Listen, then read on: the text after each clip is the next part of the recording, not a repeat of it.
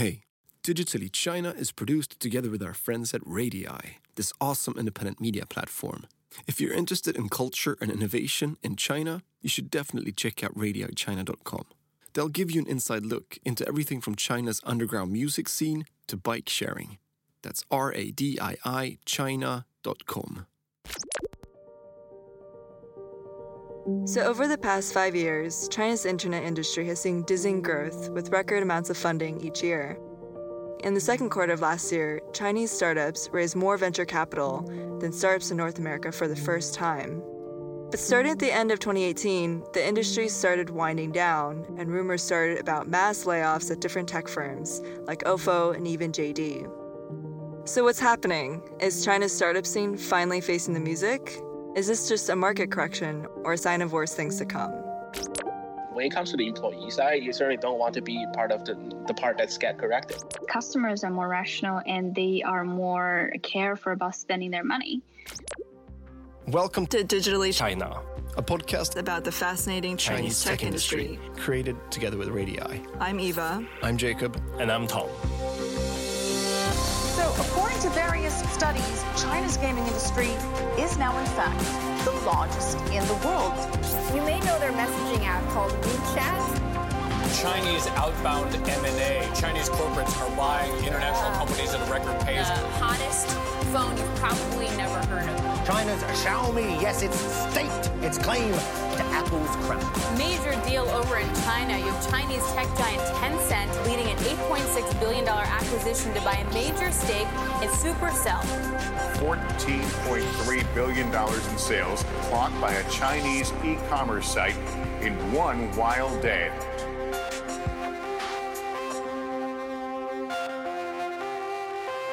I don't know about you, but I remember a few years ago when I just started writing about tech in China, it was always mind-blowing to me about how much money was just being thrown around in the industry.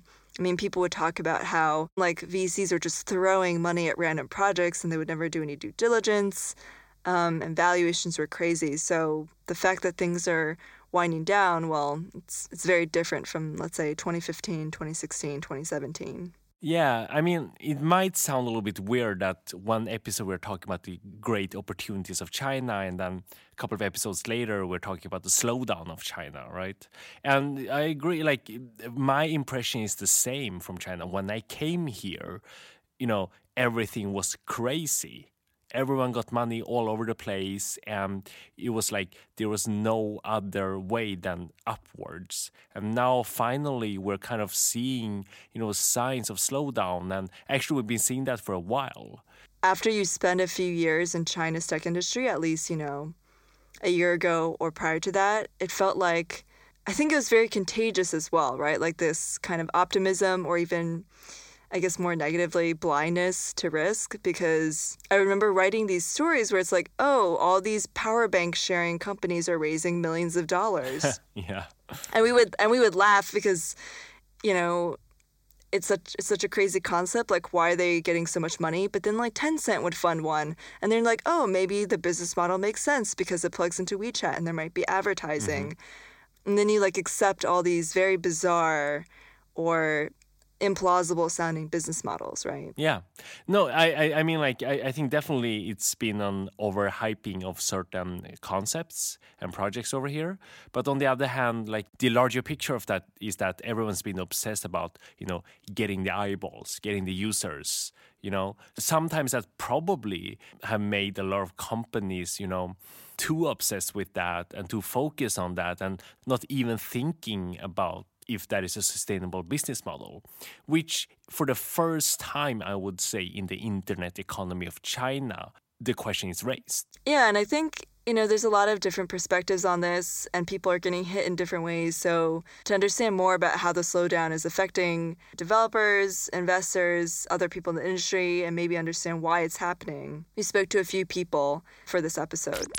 Hi, I'm Gushi. I'm marketing partner of Higgs Technology, which is a AI education company focusing on using adaptive technology to really improve people's, primarily high school students, learning capabilities and learning efficiency.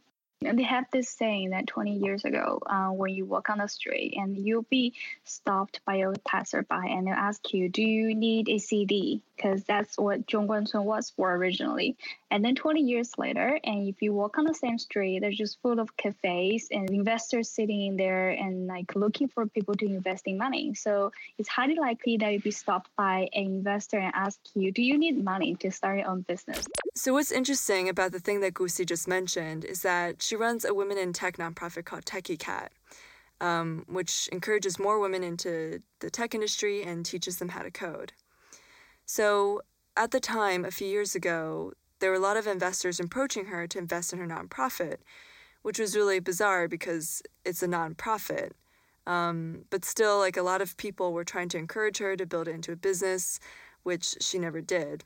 But she did say that because 10 investors, or at least, many investors were coming up to her, she was starting to consider it. Like, maybe I should consider trying to turn this into a business somehow, which I think just illustrates this very irrational investment mentality that was common at the time. Gusi also said that, if she had asked those same people now if they wish they invested in her, they probably would have a very different answer. I remember probably the first year when I came to China, which was about 5 years ago. I heard these crazy stories about friends of mine that literally, went into a VC with a PowerPoint asking for 4 million RMB, which is a pretty small amount, but still based on a PowerPoint and no team and no nothing. And they just got the money during the meeting. And I specifically remember one thing one of those friends mentioned is that when he got out of the meeting, he got a message, like WeChat message, 30 minutes after saying, where should we wire the money? And he responded like, I don't have a company account yet. I just want one thing for a pitch. And they said, no, it's okay. We can wire them to your personal account. We just need to sign this off right now so we can move on to next deal. And literally within one day, he got 4 million RMB onto his personal account. And you're like, just send the paperwork later when you started the company. But he just could have taken the money and gone out of there. He literally just got 4 million for free on his bank account. I mean, I feel like a lot of FOMO, like fear of missing out, motivated a lot of investors, right? Mm-hmm. You want to spot the next Tencent or the next big fish before everyone else does and at a cheap valuation. Yeah. I don't think that's unique to China, but I feel like there's a lot of emphasis on this. Like, I remember there being a lot of PR for Bob Xu, like one of the founding partners, I believe, of Zhen Fund, which is a seed fund in China. And I'm not knocking Zhen Fund because they're a pretty reputable venture capital firm, but I know there's a lot of stories about him investing based on like gut feeling or him like liking the person or being able to somehow like evaluate people really well. And that's a big part of early stage funding is like investors being able to judge the success of a company mainly based on the quality of the founder and the founding team. That also encourages a lot of this risky behavior, which is just like, I don't even care about your business model, but I like you and I feel like you could be a successful person, so I'm going to give you like $1 million, right? Yeah, and obviously, depending on the total fund size, that is a pretty imported kind of model from Silicon Valley, where a lot of very top-tier firms, especially when it comes to early stage, are only betting on founders. I mean, Sequoia Capital in the United States, they have this thing, right, where all the founders they have invested in can, no questions asked, refer I think a few $100,000 deal to one of their friends. No questions asked. I mean, it's a very small amount compared to the total fund size. And for Sequoia, that makes sense because, we've done a lot of due diligence on this founder, investing in his company. And if he's got a really good friend, he's got only one shot to refer those money and he's going to choose his friend. Well, it's probably a pretty good bet. I mean, like, if we're going to be critical about how the Chinese VC market was a few years ago, I mean, I think it's very clear that thanks to the successes of Tencent and Alibaba and equivalents, we saw a huge surge in the domestic VC market. At least my analysis of when I entered the market a few years back, when I met a lot of the investment managers and the fund managers over here in China, a lot of them came from other industries that hadn't done really high-risk VC investments. And if you compare those profiles versus the ones I've met before in Europe, where everyone are former entrepreneurs. So they kind of know what type of entrepreneur that is required to build company of size X. Make sense? Yeah. And the people here at that stage were, slightly less experienced in this type of investments, which makes sense because, suddenly the market went from having $1 to $1,000. Yeah. And then, of course, it's hard to catch up with all the talent. And from that perspective, I think, obviously, a lot of miscalculations were made in terms of finding the right founders. And then, as you say, FOMO.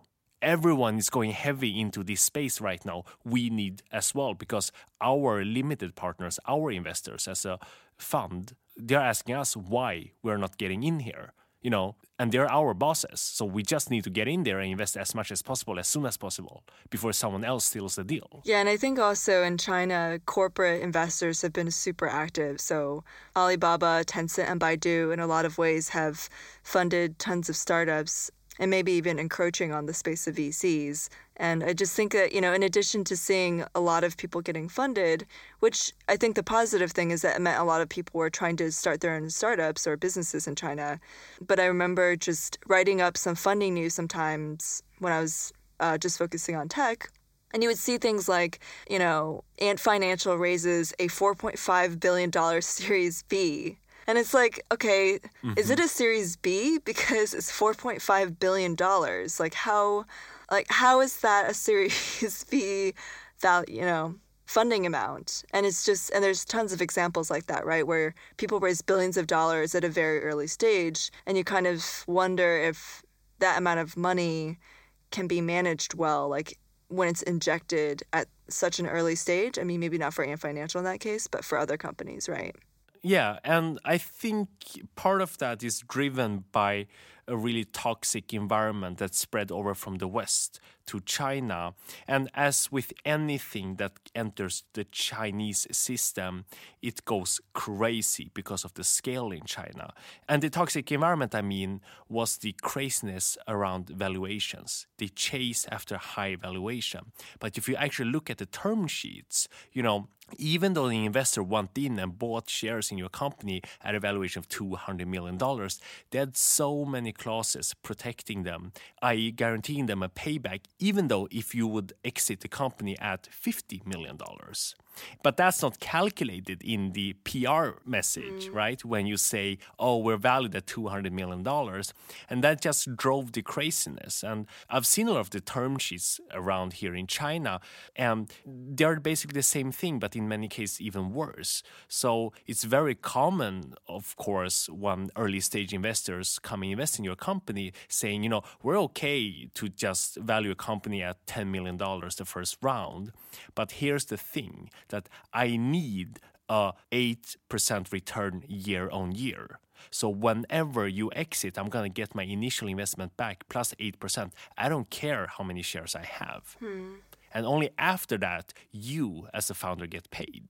So in reality, it is not the valuation of $10 million. It is a valuation of whatever that, calculation is. Yeah, and I think also besides the FOMO of investment, I think maybe because there's such a buoyant, optimistic atmosphere, companies themselves maybe weren't spending their money the right way. Like, for example, maybe bonuses being too high, or Gusi was telling me this, I thought, pretty funny story, because at the time during the startup boom, I was in Shanghai, so I wouldn't have known about this. There's a place in Beijing called Wangjing, and there's a lot of startups there as well. And she said that at the height of the startup bubble in China, you would just go there and there would be so many people handing out swag, right? Like USBs or whatever, to advertise their companies, that you could just bring a basket with you. And by the time you left Wangjing, it'll be full of this stuff. So I think that really shows a lot of people were kind of swept up by this craze. I mean, it's hard to speculate about why this slowdown comes, right? Global economy, trade wars. China's GDP. China's GDP, exactly. Yeah. But I think one of the key reasons here right now is that there is a huge uncertainty among investors and entrepreneurs right now. The question is, can a startup actually disrupt Alibaba, Tencent, Meituan Dianping, etc.? Or is that battle already won? So yeah, something else that I was really curious to hear about from different people that I've spoken to is just about the impact, because there's a lot of reports in English and Chinese media about bonuses being cut, pretty major or well-known Chinese tech companies laying off staff, and young people, white-collar workers struggling to find the next job. So earlier we also mentioned this. We kind of framed this slowdown in the startup industry as a market correction, right? And that it's really healthy and companies shouldn't overspend, which is not something that I disagree with. But I had a conversation with Chauncey Zheng, who's a freelance tech writer based in Canada, but he used to work in China, actually ByteDance, one of the companies, social media companies that we've spoken about in the past. Yeah, and in talking to Chauncey, who, a lot of his friends and former colleagues are in their late 20s and early 30s, which in China means, they're buying houses, they're getting married, or they're searching for someone to marry. It's kind of like a vulnerable age, I would say, because there's a lot of costs that you're preparing for. And I think he made a really good point about the impact of the slowdown. The argument about market correction is that I feel like that argument is kind of credible, but when it comes to the employee side, you certainly don't want to be part of the part that's get corrected. The problem here is that they assume that they can expand to a larger scale. That's the reason why they were hiring people. I mean, just take ByteDance, for example. That's the reason why they were massively hiring people in the time I was there. But, I mean, at the end of the day, I realized that expectation is not right. It's not about optimizing their operational costs. It's about having one wrong strategy and they're trying to fix it back.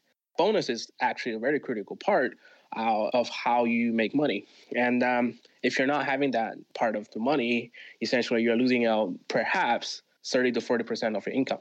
And to many people out there, that's going to be a critical hit, because if you're talking about engineers, if you're talking about computer programmers that are working for the companies, they essentially rely on that income to pay back their housing loans and to pay back their mortgages.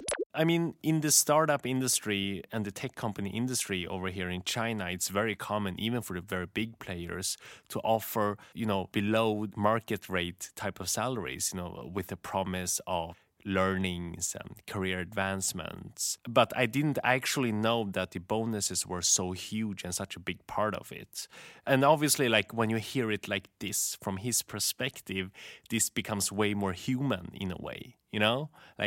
Before, when we talk about market correction and when we talk about slowdown, they are just almost economic terms.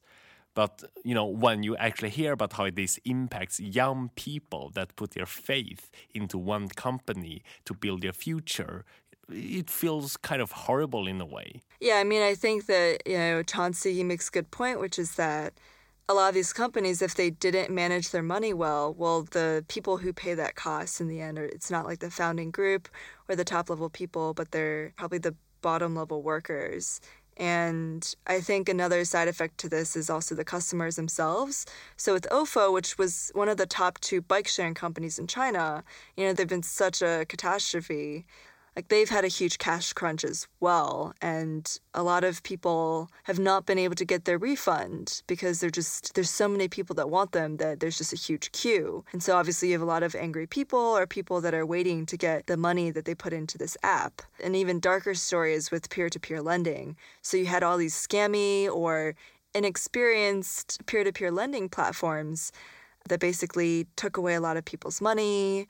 And it got to the point where people would come to Beijing to protest, right? And that's kind of like the last stand for a lot of issues, including a lot of human rights issues, right? People will come to Beijing to voice their concerns or grievances to the central government. I guess my point in summary is that when these tech companies raise a lot of funds or expand too quickly, hire too quickly, and then they have to cut back because they're too optimistic or, overestimate their capabilities. Their staff pays the price, and then also sometimes their consumers. One thing that worries me quite a lot is that I think that the public perception, especially among the young people, the people early in their careers, that has changed quite a lot. I mean, a few years back, a lot of the young people, new grads from universities, the only thing they could talk about was joining a tech company. And nowadays, we're seeing more and more, articles and voices around, like, why should I join a tech company? I'm going to work 996, get a shit pay, and probably get laid off. And for me, obviously, that's a worry because it feels like a few really high-profile cases have given the industry kind of a bad reputation. And of course, me as a startup founder wants people to get into this space because I think it's a great life experience for people as well to be part of something fast-growing or not, challenging or not. But, be part of the innovation of the world instead of just going to a normal office job that's going to exist there forever. And it's a little bit depressing, to be honest. I think the reactions vary across different demographics. I think what was interesting is that Gu Xi, a lot of the candidates that interview for the AI company that she works at, a lot of them are quite young, let's say part of the post-95 generation, so let's say early 20s up to 25. And they are not as concerned about maybe not making as much money as they could have a few years ago. And they're really focusing on finding a company where they can develop their career and develop their abilities. So from talking to her, she made it sound more like a lot of young people are still interested in gaining work experience, life experience, even at startups. But it is true that both sides have to be more picky. Is this really the company that I want to dedicate years of my life to? And then from the company side, I cannot hire 5 or 10 more people. I just have enough funds for one headcount. And is this going to be the person? Even if we might sound negative, and especially me, about this slowdown and how it impacts people, I really think actually this market correction is a positive thing because of the hype, because of the huge overflow of money in the industry. I think that has given a lot of startups that shouldn't be there on the market. It's made the ROIs much lower in the tech industry than it should be, especially in quite good industries. It kind of ruined the industries because there was too much money in it. So instead of 10 competitors about something, it was 10,000 competitors doing something. I think bike sharing is a good example of that. I genuinely still believe bike sharing could be a good business, but it just got totally screwed up due to thousands of startups doing exactly the same thing, and everyone just racing to the bottom to hit as close as zero as possible with their price point.